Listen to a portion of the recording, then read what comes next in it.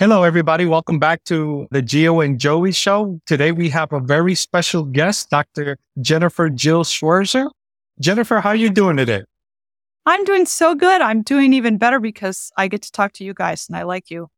Thank you very much, Joe. Better than I deserve. Amen. Jennifer, you were going to say? I probably don't agree with you about everything, but I agree with you about a lot of things. And I like you even if I don't agree with you. And I know that just because I don't agree with you doesn't mean you're evil. Amen for that. And that's important. That's something that's updated these days. Dr. Jennifer is an author. She's a psychotherapist. She also is part of the Abide.network. And she is going to talk to us about trauma and how to handle that from a Christian perspective. And so that's very important because many people don't understand that there is a perspective that comes from Christianity that makes counseling worth it and not as something that has to go on forever. Because in Christ, in Scripture, in Christian counseling, there is a definite aim. Joey, as we enter into this episode, tell me exactly why you wanted Dr. Jennifer Jill to be on the show today. I'm an undergrad right now and studying psychology. And I think we all kind of acknowledge there's a mental health problem, right, in America today.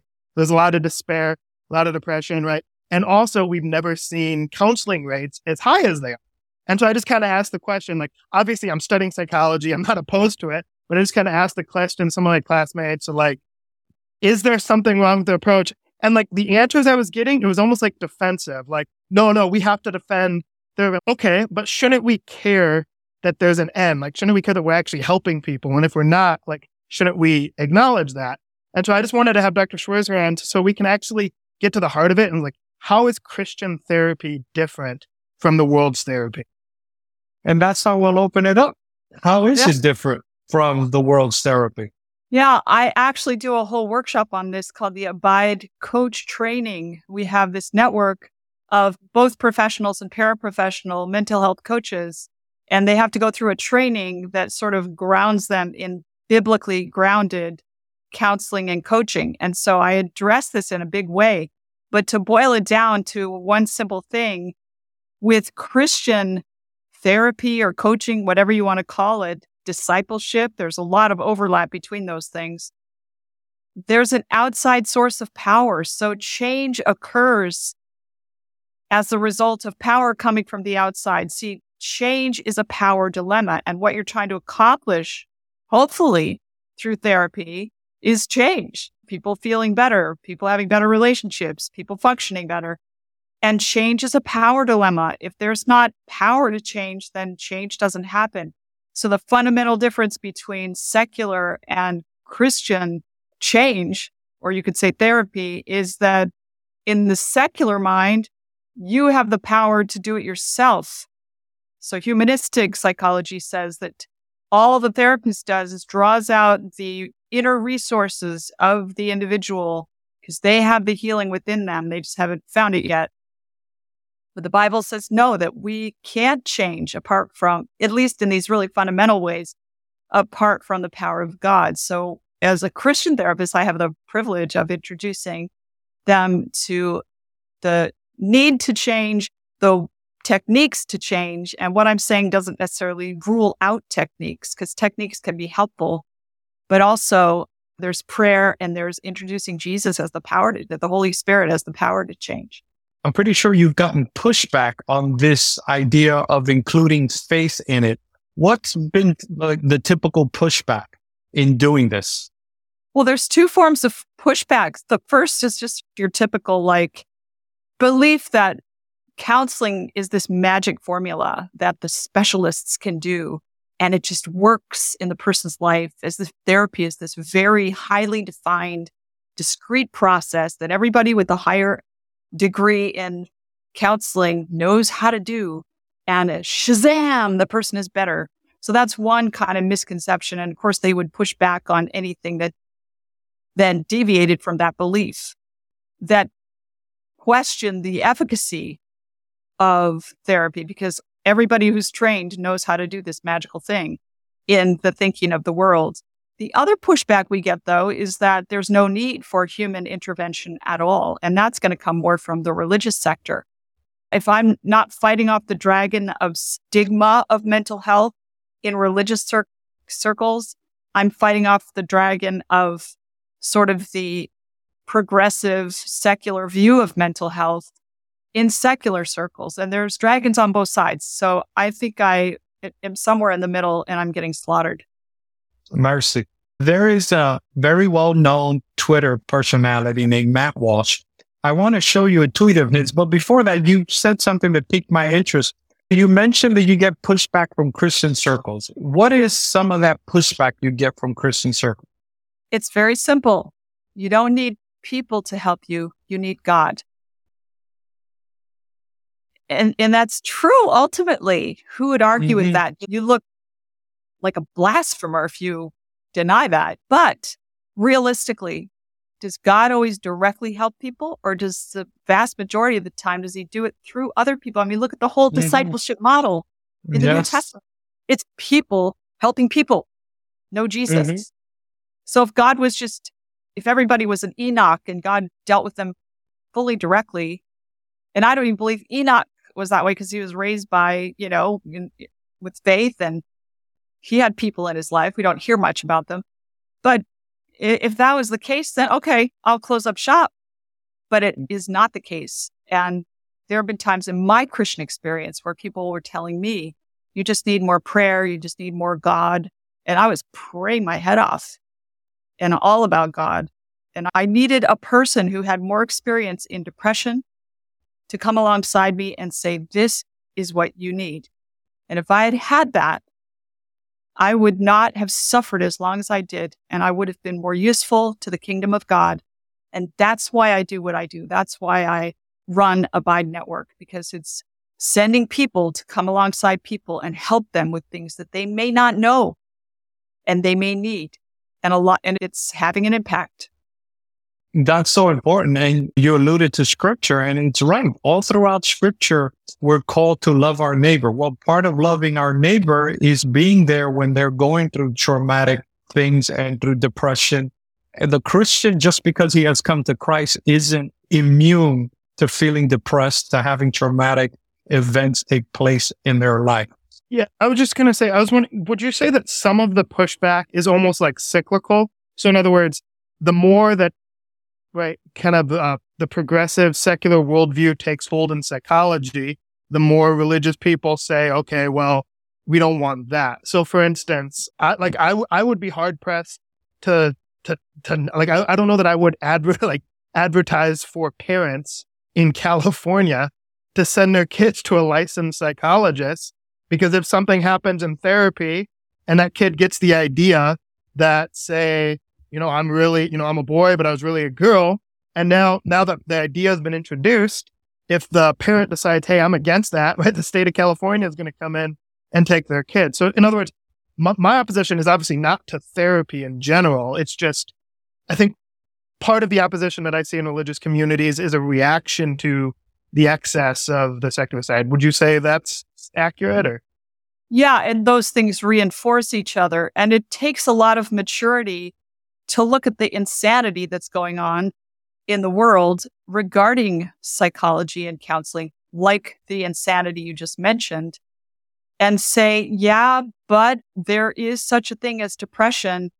And we do need some of what that big, monolith you call the mental health industry has, or some of the things that they have may help some of our people.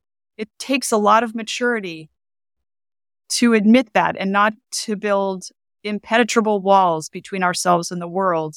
But I think that we have to admit that there are people in that industry that have studied human behavior, that are not they're not in a feeding frenzy of political activism. They're just really intent upon finding out how to help people.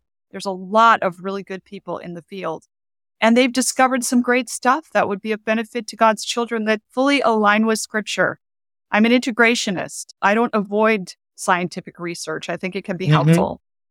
And so we have to be humble and admit it. One guy, Larry Crabb, he wrote years ago, he was a kind of a Christian integrationist counselor guy, and he called it spoiling the Egyptians, where you go in and you find what's working and what's legitimate and what's helpful and what's biblical. And you take it from the secular world and you use it. And that's exactly what I've done. Some of the cognitive behavioral stuff that's really helpful. We're very tools driven in Abide Network. So we are always collecting tools. And some of the tools we've gotten have been straight out of the world, straight out of Egypt, but they're helpful. And the Bible says, examine everything and keep that which is good. So that is good. We shouldn't exclude anything just because it's not overtly religious. If it aligns with God's word, then we can use it. So let's jump into this Matt Walsh. Wait, before you go into that, I want to mention something that's kind of close to my heart. My daughter works for a company called Frenzy, and they make social emotional learning products. And they're excellent. I was bullied in grade school. I know the pain of bullying, and social emotional learning teaches kids self-regulation. It teaches them relational skills, and it's anti-bullying. It's bullying preventive. And it's being said that it is the Trojan horse that is bringing progressive critical theory wokeness into our schools. And that may be true. There may be people that are using social emotional learning, but I have looked at the materials and they're excellent. And I wish all of our schools had them. So I think there has to be a way that we could keep our head on straight and say, this is good, this is helpful, and then know where the line is and not worry so much if woke people are using it, because some of the stuff that they say and do is actually good and true. Yeah. And too many times Christians abandon religious symbols. For example, the rainbow. Well, that's actually God's symbol about his grace. And then also another one up your alley, which is meditation. Meditation has gotten such a negative connotation. Now, there is a difference between proper Christian meditation and Eastern meditation that we're against, but we shouldn't abandon the entire concept simply because there are some spoiled, rotten apples. Yeah, no. So I just had a question now, just making it more practical, because, obviously, I agree with everything you're saying that we shouldn't withdraw from good tools in the world, right? If Carl Jung had something good to say, we should, listen to that, right? Put it out. But I guess the practical question I always have, so say you're a parent, say there's a Christian parent watching in California, and there is that extra threat of, right? So in other words, we could say oh yeah, there's good and there's bad, right? But if the threat is, we're going to take your children, right? If you don't go along, if something happens. So how do we balance that? How do we make sure we're engaging with the world, but also we're not opening ourselves up, particularly speaking to parents, they're not opening themselves up to something that is going to ruin their family's life forever, right? You know what I mean?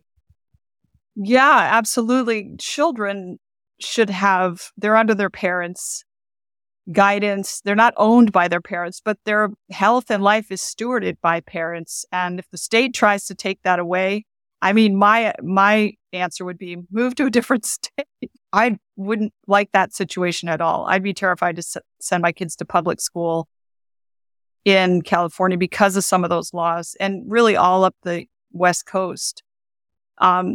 So I know that's a terrible cop-out, is just move to a different state. But I think you have to be vigilant about where that line is. You don't want to have the bad look of looking like you're paranoid against good things.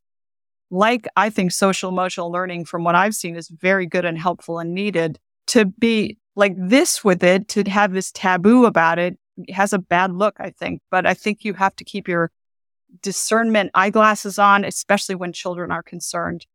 And I think a really proactive way of dealing with that, Joey, is be really close to your kids and make sure your kids can talk to you about anything. And then, so that requires some homework for the parents, that they aren't just controlling the kid and the kid's environment, but they're communicating with the kid in a way that the kid tells them stuff. It makes a big difference in a lot of arenas when your kids will open up and talk to you. I had both of my kids share stuff with me that would have been disastrous if they hadn't, but we had a very good relationship and they could tell me anything and it wouldn't cause problems. We communicated in our home. So I would offer that. No, that makes a lot of sense. My wife, who's a medical doctor, had that kind of relationship with her mother where she as in her college years, there were some things she would wrestle with, and she was able to call home and talk to her mother, and they'd walk it through and communicate that way. And that special bond is so important. So make sure you are close to your kids, and don't blow up if they do share something that you're not comfortable with, and use it as an opportunity to bond with your kid. So at this moment, we're going to turn to the thread of Matt Walsh. I'll read a couple and then we'll discuss. Matt Walsh, famous DW Daily Wire personality, said this: "I'm not saying that all therapy is a waste of time, but I am saying that many of the worst and most dysfunctional people I've ever met have been going to therapy for years, and there's no indication that it's done them any actual good whatsoever. Part of the problem is that many therapists and psychologists have a fundamental flawed view of humanity and what constitutes good and healthy thinking and behavior. They end up making every problem worse because they don't understand what the real problems even are." So I think that's a good point to stop and get your insight. What do you think of those first two tweets by Matt Walsh? Matt Walsh. I want to say this about Matt is I really loved his film, What is a Woman? I thought it was super helpful. There's a couple moments in it that I wish he would have done something different, but for the most part, I thought it was a work of art. He comes off a little mean sometimes. I know that's part of his brand, and that, you get attention these days on social media by being shocking. I get that. But I think he's making a good point this time, that there are a lot of people that are, like I said, the tale on the street is that therapy is this magic process that fixes everyone. Well, case in point, some of these people that have been going to therapy for years and they're still no better. Obvious proof that there is no magical technique that fixes everyone. I would say this, and I think I said this on the tweet, that I think I replied this, that I think if people have an organic brain disease and an ongoing battle that's much harder than what you or I would struggle with, like I've had depression, but I got past it and I'm fine now. And maybe you guys have struggled with certain things. There are some people that have a real battle on their hands every day of their lives to keep their sanity. And that can be because of traumatic brain injury. It can be because of organic brain disease. It can be because of insane circumstances that they're in. Maybe they're raising a disabled person, or they have a home life cancer that's affecting them that they can't extricate. There's a number of different presentations where people need ongoing support. And I would never begrudge them that, because going and talking to someone for an hour is not the end of the world. It's not hurting anyone. And as long as they're willing to pay the fee and the other person is compliant, nobody's committing a crime. So I think the person needs to have some right to determine whether they want to have therapy ongoingly or not. So I think to some degree, his comment is based on the idea that there is this magical process and it gets finished. Some people go to therapy because they just need the support for various reasons that maybe we don't understand. I'm not one of those people, but some people do. But I think he's right that a lot of what's going on in the world of psychology today is actually self-imposed. And what I would bring that to is the world of trauma. Because trauma, we're out of the closet, we're out of stigmatizing trauma. We understand the impact of trauma better than we ever have. But the world overcorrects. And the world has overcorrected to where there are entire cultures, mostly online, but everywhere, that actually inculcate trauma, that keep people in their trauma. And there are some basic misconceptions about trauma that, as a knowledge of trauma has sort of trickled down into the mainstream, these misconceptions about trauma have developed and they're broadly embraced by people, and they're wrong and they're doing positive harm. Yeah, before I want to get specifically into trauma, but let me read a couple of more of his tweets and see where he takes us. Where he goes. He says, the very fact that so many people need to be in therapy for years is a pretty good indication that a lot of therapy is blankety blank. If it's helping, then you shouldn't need to keep going back forever. Another problem with therapy is that it tends to feed the narcissistic impulse to talk incessantly about yourself, which is a real reason why it's so popular. the best advice anyone can give you for 90% of the problems you bring to a therapist is simply this: get over yourself and stop whining. But most therapists won't say that because their income depends on you not getting over yourself. What would you say to that? Because what he's trying to say is that there's an inherent bias for you to have the client keep coming back because that's how you make a living. So for me, I had so many people wanting therapy from the beginning or counseling from the beginning that I was never incentivized to try to hang on to clients. Mm-hmm. And I would say this, that there were two ways in which I was paid: money, but also the improvement of the client is almost the greater payoff for me. And if they're coming back over and over and they're not improving, I find that aggravating and difficult and frustrating. So I am not in that category, but I'm not denying that there are some that are in that category that just try to hang on to their clients by keeping them sick. And I would say that that's true, not just for counselors and their clients, but for ministries, quote unquote, or chat pages on Facebook, all kinds of different subcultures where we're here because we've all been through something that we can all commiserate about. And if the person leading out in that thing, whatever it is, has a book to sell or a public presence to promote, I have seen this where people keep people sick so that they keep coming back for more. And it's very upsetting to me. But for me personally, people getting better was the bigger payoff, I think, than even the money was. But having said that, there were people that all they wanted to do is complain. And I'm talking in the past tense because I'm not taking new clients at this point. Mm-hmm. I've handed a lot of that off to the rest of Abide.network. But for many years, I was full every week. And so I did have clients, and do to some degree still, because I still see some people who just seem to want to complain and rehearse the same things over and over, and they pay for it, and that's the end of it. But it isn't as rewarding to me as if they actually make progress. However, I don't believe in rebuking them for it. I'm usually pretty gentle with people. I may at some point say, I don't think I can help you. Is this giving you what you need to be able to talk to me? But I probably wouldn't be real confrontational, but it wouldn't be because I was trying to keep them as a client. It would just be because I don't want to hurt their feelings. But I have gotten in trouble when I have not been, in their view, as compassionate as I should have been. What would you say to his accusation of, because it's a word we've been hearing more and more about, narcissism and the prevalence of that in society? What would you say to him about that aspect of his tweets? Is narcissism more prevalent, or is it just that we're not afraid to talk about it more? I think it is more prevalent. In fact, you can make quite a strong case for social media furthering the narcissism epidemic. And I haven't done a deep dive on that. But I think we're all, as human beings, on the narcissism spectrum somewhere. And that I think certain approaches, especially to social media, can deepen that. I would throw it back at him, though. Another really good way to prop up your narcissism is have a TV show and have your face out there all the time and people clicking and liking you and praising you.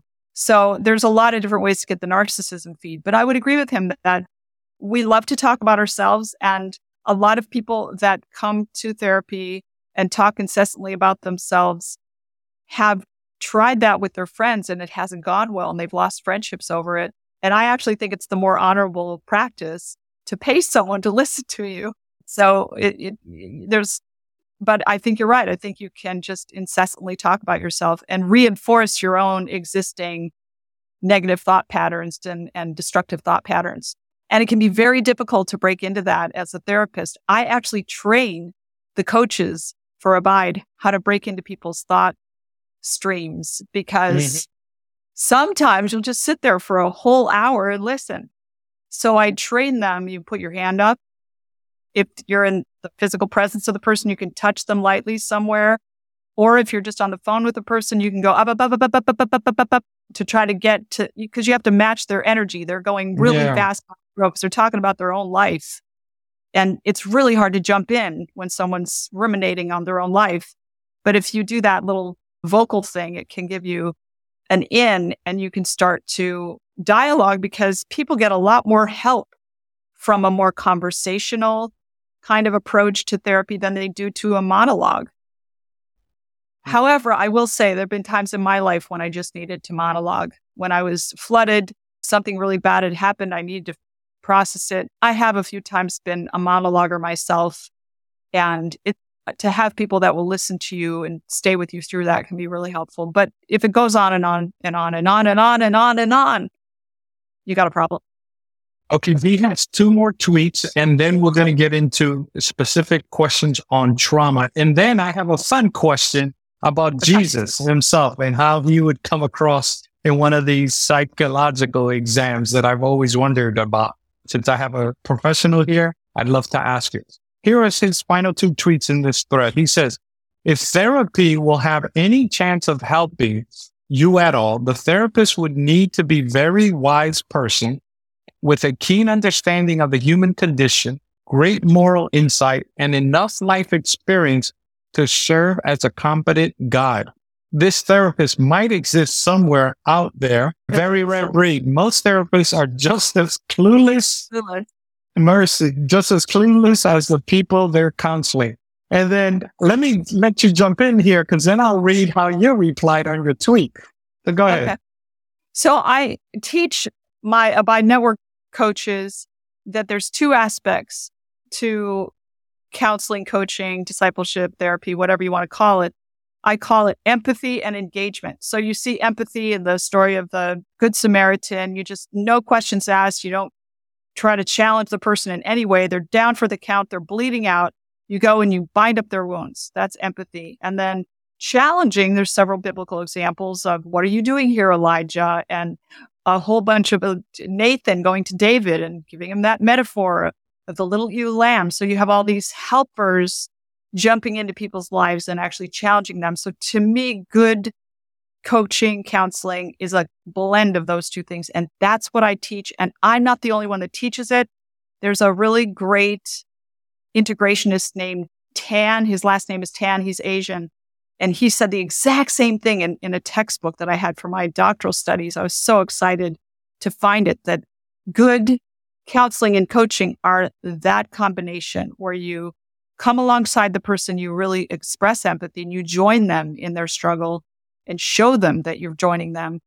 But then you also ask leading questions, you get them to think, you point out patterns in their lives to help them start taking some responsibility for taking a different approach, because they got themselves where they got themselves by making choices. You want them to make different choices. So you challenge them as well. So I teach that kind of 2-horse approach. Okay. And I found it to be very effective. Yeah. So here's your Now, tweet. if Matt Watts was a counselor, he would just do the challenge thing. That's all he would do. Here's a tweet you replied back to him. You said, however, for people with significant mental illness, such treatment resistant. I meant such as treatment-resistant depression. Oh, okay. That's why we'll give you an opportunity to elaborate. Bipolar, etc. To have ongoing sessions for the sake of social support is okay too. But yeah, the unculturated narcissism and dependency, the therapist keeping the client fragile, the illusion of treatment being some magical process. I get the silliness of all that, and I stand to earn serious money off of it.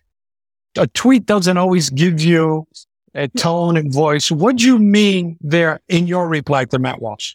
Yeah, I get that you can make a lot of money off keeping your clients sick, so your business keeps rolling in. And I get that, and it's true.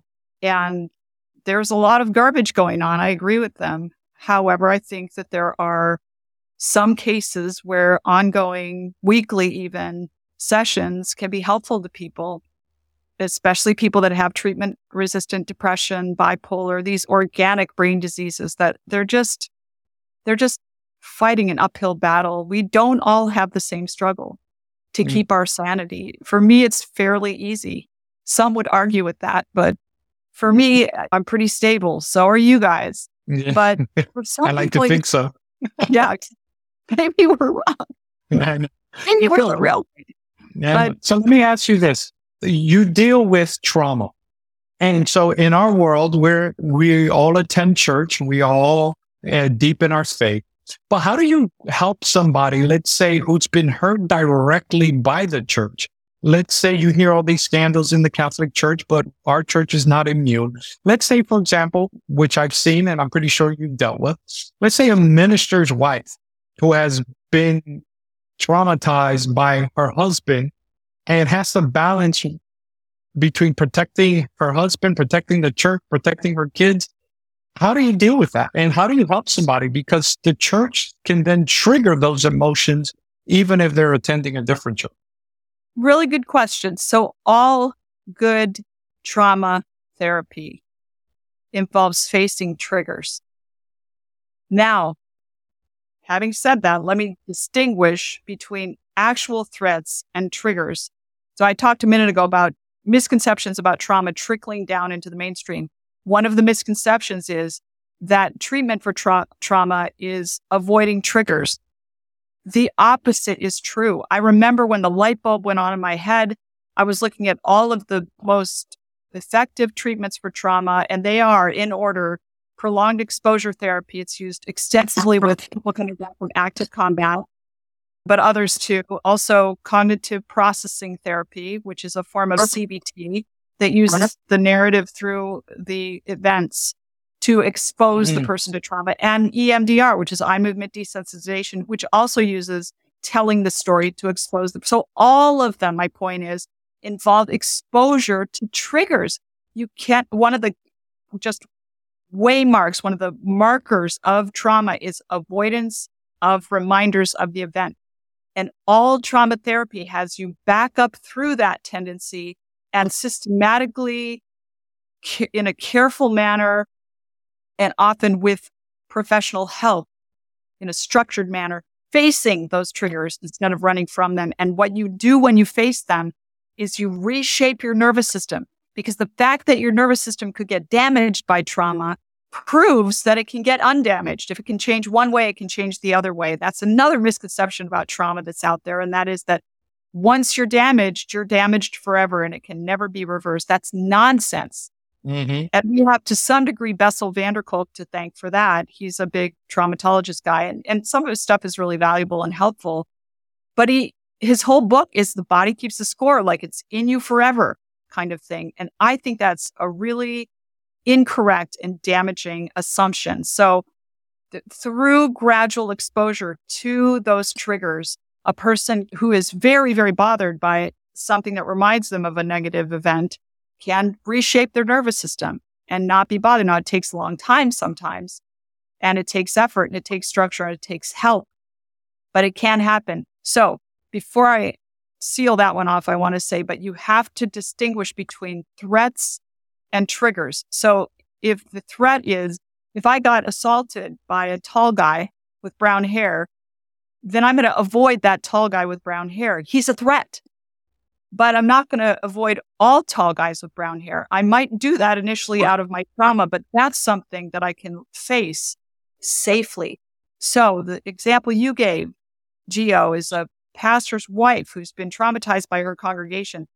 It might be like, there's times, I'm reading a book right now by Gary Thomas called When to Walk Away, and it's great. And I think he has tapped into something biblical that I never saw before. But there are times to avoid certain people and certain things. And it's okay to do that as a Christian. You can't fix everything.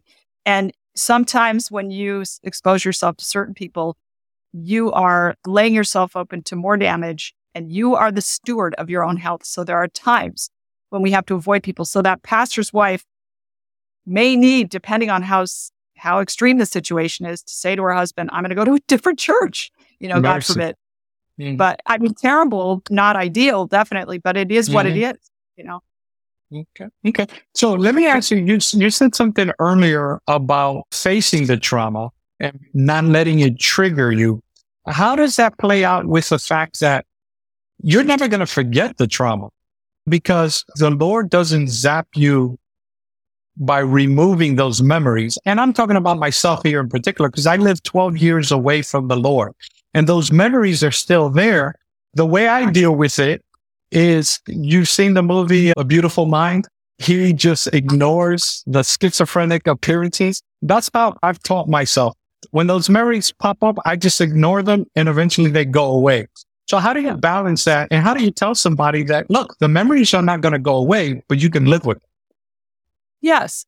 Well, if people are in their trauma and if they're not healed from their trauma yet, they're going to have those memories and it's going to totally sabotage them. They're not going to be able to function. But you're describing a situation where it'll pop up, then you're able to dismiss it. Mm-hmm. And that's great. That means, to me, that looks like healing. So normal memory processing means that whenever we have an upsetting experience, like let's just take a fender bender, you get in a little car wreck. Nobody died. It's not terrible, but it's upsetting. You're going to think about that for the next couple of days. You're going to flash back on it. You're going to review it in your mind. You're processing. And that's good because you'll be a better driver in the future. But eventually your brain will take the emotional charge out of the memory and it will file the memory where you can remember it without re-experiencing it. Okay. That process goes wrong with PTSD. Something goes wrong and the person doesn't remove the emotional charge, and treatment for PTSD assists that person in removing that emotional charge and getting that memory to process properly so that, you can remember I tell people every time I do workshops on trauma that I was sexually and physically assaulted by a group of girls in elementary school. I don't even feel the slightest little bit of nervous system arousal at all when I say that because it's processed. I'm not living with the emotional overwhelm of it, but there was a time when I couldn't talk about it without feeling that. So that's normal memory processing. And so I would say that we could all go through that. And that's part of what therapy is for, is getting that to that place where you can talk about it, you can remember it, and it doesn't plague you anymore. And it sounds like you've gotten there. How do you deal with then, let's say, a woman who's been sexually assaulted? Because you said it was as a child, but let's say a grown woman who's been sexually assaulted. How does she get over that to be able to have intimacy with her husband? Well, it would be tough. I'll admit it. But it would only be impossible if triggers had to be avoided forever. It would only be impossible if the nervous system can never be reshaped after trauma. So if you believe that once you're damaged forever, then that woman would have to avoid all intimacy for the rest of her life because that would be a trigger. Not an actual threat because her husband isn't the abuser, but a trigger. But if you believe that, yes, the nervous system can be reshaped after trauma and those things can be healed and we can overcome this tendency to avoid triggers, your nervous system can habituate to that stimuli. So what they have you do in like prolonged exposure therapy, and I studied this pretty extensively, you say got assaulted in a back alley somewhere. You won't go anywhere that even looks like that particular house that was in that back alley. If you see a house that looks like that, you don't. So what you do is you take a 50% level of trigger and you go and you stay in that trigger until your nervous system calms down. So I might find a house that looks like the house that I was assaulted in front of. And instead of, this reminds me of the house, I stand there with the therapist maybe next to me or on the phone or something. And I stand there, and what happens, lo and behold, to the nervous system is it eventually says, okay, I guess this isn't dangerous. I guess you are okay. And lo and behold, I've developed a new association between that particular house and safety. And now I can be in front of that. I have retrained my nervous system. And you can do it either way. You can retrain it to feel safe in reasonably safe situations, or you can train your nervous system to feel unsafe everywhere by avoiding those situations. And, I have to admit, I'm not always brave enough to face my triggers, to be honest with you. But I know what's right and I know what actually works. Something that came to my mind while you were talking. So in the physical, like with the physical body, right? If you break a bone, where that bone heals will actually be stronger after the break, right? As a protective mechanism. So would you say that is the same post-trauma? So like if you heal properly, can you actually be more emotionally resilient? There's some evidence to that effect. A whole field of post-traumatic growth is quite remarkable. I actually stumbled on it because in the middle of my trauma studies, I was like, this is awful. People are damaged due to no fault of their own when they're vulnerable and they're ruined for life. How terrible. But the Bible doesn't teach that. The Bible doesn't give it that much power. And so I looked at some of the passages and I said to myself, there has to be some science somewhere that talks about people actually growing through this trauma. And I found this whole field of post-traumatic growth. And people can become stronger as the result of what they go through. It's not just what they go through, though, because it can ruin them or it can make them stronger depending on what they do in response to it. And of course, depends if you let God work with them. So I'm glad to hear that there's science to back this up, because I was just going to say, like, from my own life, right? Some of the most resilient, most like spiritually healthy people I know have gone through some of the worst things, right? We think of, just in the popular example, right? Viktor Frankl, right? The things he went through in the concentration camps, and yet he came out of the other side, right? Able to help people and help millions of people. So I just think, obviously, it's nice to see that there's science backing up this kind of practical reality. And it is science. It's not only biblical, but it's science. And if you talk about it, people will come at you and tell you that you're traumatizing the people that have been hurt. They'll accuse you of hurting people by saying that there's post-traumatic growth. When I listen to you and Joey talking, I always try to go back to scripture to see quickly in my head, is there an example of this? And honestly, it's Jesus Christ. Think about it. He's dying there on the cross. He's gone through something so traumatic, and yet he is still so in tune with his reality that he can say, Father, forgive them, for they know not what they're doing. And not only Christ, but us in humanity eventually will get to a point where we're in heaven for all eternity, having lived through sin, and yet not being tempted to sin again, because sin no longer holds that sway over us. So that's how my mind thinks. Go ahead. Yeah. And that's a really, really important point, Gio, is that true healing is moral healing, moral and spiritual healing. I dare say there may be some people whose trauma is so profound that they may just always have a little nervous system arousal every time they get around certain things, and they shouldn't beat themselves up over that. Don't make an area of self-flagellation if you don't overcome trauma right away, even though you want to. Some of us are just going to have damage, but we don't have to be morally damaged. God came to save us. And first and foremost, yes, saving us involves healing our nervous systems, but for some of us, it'll be when we get a new nervous system in the resurrection or the translation. But God can morally save us right now to where we do not use that trauma to then contribute to the sin problem on planet Earth, which is so often what happens with trauma. People will turn to substances, or they'll turn to revenge if it happens to be related to injustice, or in one way or another, they will act out sinfully on their trauma, and they will make the earth a worse place to be. So God can heal us from that. And that's the ultimate healing that we're going for in biblically based mental health work. Amen.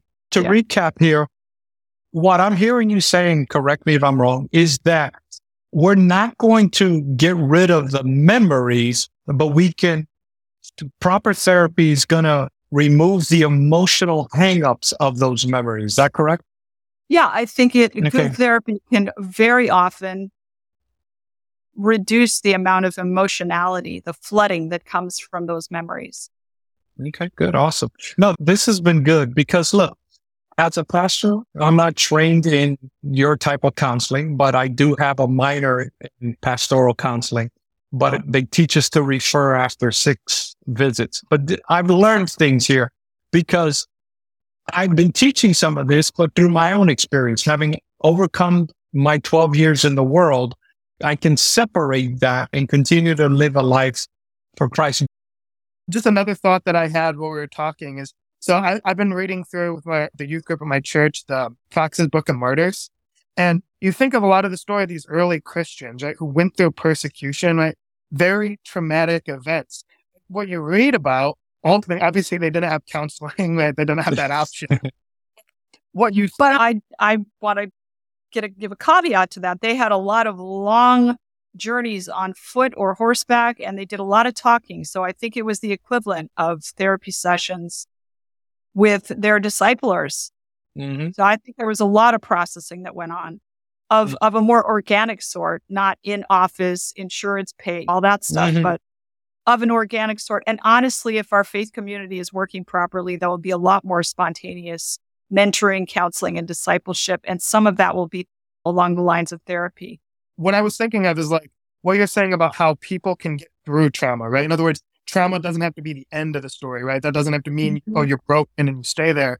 And like, I think we see that with the martyrs, right? In other words, they literally, all these traumatic things, right? I don't know to what level God removed pain, right, when they're tortured, or if they just endured the pain. I think in some cases they probably did. And yet they were going to the lions or they were going to the stake and like they were singing and praying, right? So in other words, I think that goes to like, obviously you should utilize the tools that are available, right? Nobody's saying you shouldn't. But also it's like the gospel also kind of gives hope that there's hope in your trauma, right? So whether you're going to a mental health provider or whether maybe you don't have that opportunity, but you're fellowshipping with the church, like there is hope. And I think hope kind of is the key in a lot of ways. Because if you don't have hope, then you're just stuck. I think that's where you're stuck in the state. But as long as there's hope that you move past it, you can grow. Amen. So 2 Corinthians 4, we are hard. I love this because it acknowledges the horror of persecution, which you're right, would be the most severe form of trauma. We are hard pressed on every side. Wasn't easy, but not crushed. Perplexed, but not in despair.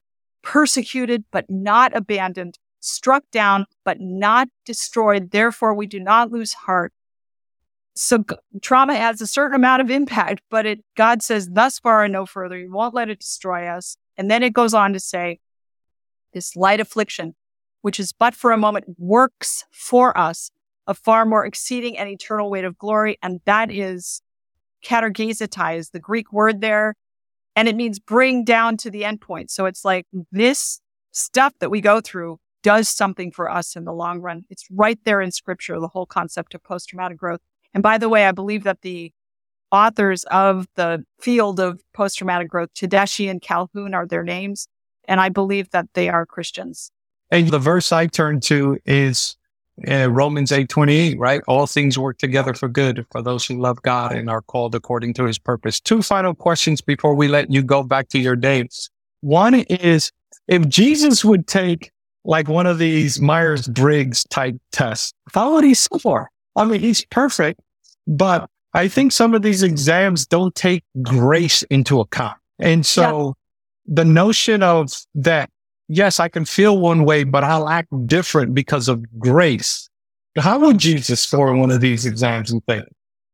Well, the personality test that has the most empirical backing is the Big 5, and they use the acronym OCEAN. So it's openness, conscientiousness, extroversion, agreeableness, and neuroticism are the 5 measures. Now, if you think about it, all of those are positive traits except potentially neuroticism.